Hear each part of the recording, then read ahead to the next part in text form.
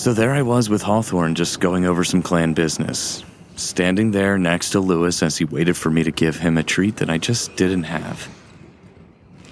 I wasn't even looking at her at all. I was staring out across the valley, taking in the cityscape, when Hawthorne pushed my shoulder. Are you even listening to me? Sorry. This view is intoxicating sometimes. What was that about clan events? Never mind that. Looks like you have an admirer. I turned to where she was pointing and saw Ikora with another warlock. Ikora motioned for me to come closer. Guardian, would you join us?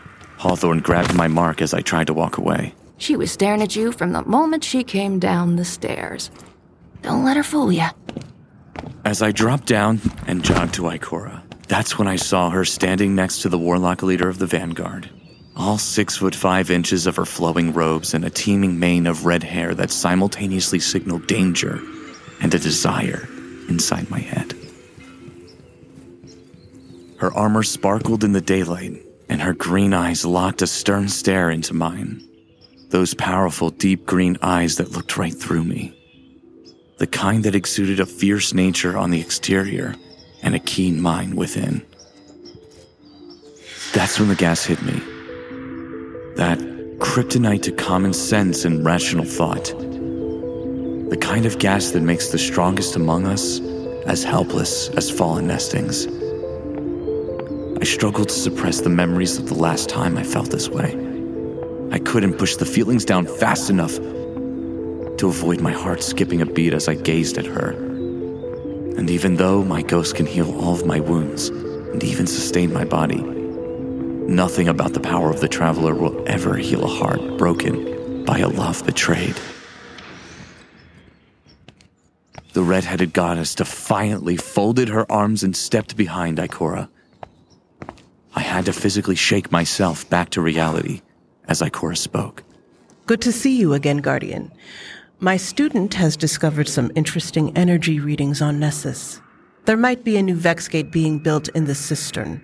Although it seems unlikely, the potential threat is too strong to just completely ignore. These residual energy numbers don't make any sense given the available resources in the area. I could use some cover while I investigate further. She handed me a data pad full of lines and dots. I handed the pad back to Ikora without really looking at it. What's the plan? Gather your data and remove any possible threats that could pop up. You should be back in time for trials tomorrow. She gave the pad back to her now annoyed young student. The young warlock looked at me with more disdain than before. Trials? Of course this one likes trials. I suppose you just run in straight lines with your shotgun in hand, bulldozing everything and dying a lot. You don't watch many Crucible matches, do you? I do just fine in the Crucible. Thank you very much.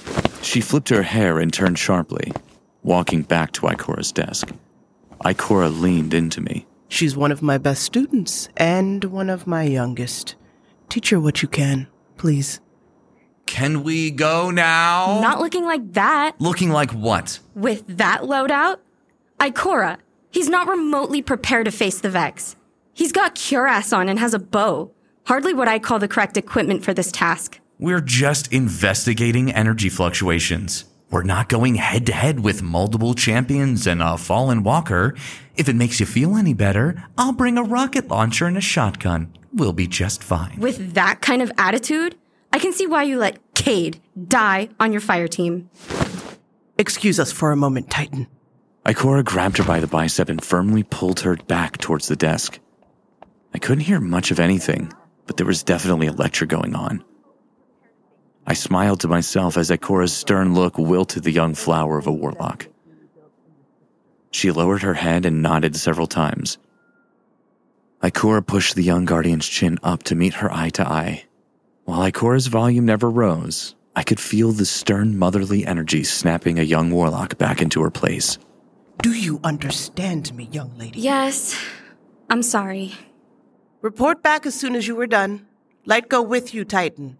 Without another sound, the young warlock pulled out her ghost and transmitted into orbit. I pulled out my ghost. Give me a readout on the recent orbital scans of the cistern so I have something to read on the way out. She is quite the fireball. Doesn't she remind you of... Stop it. Not now. It is absolutely not the time for this conversation. We have work to do. Right. Right.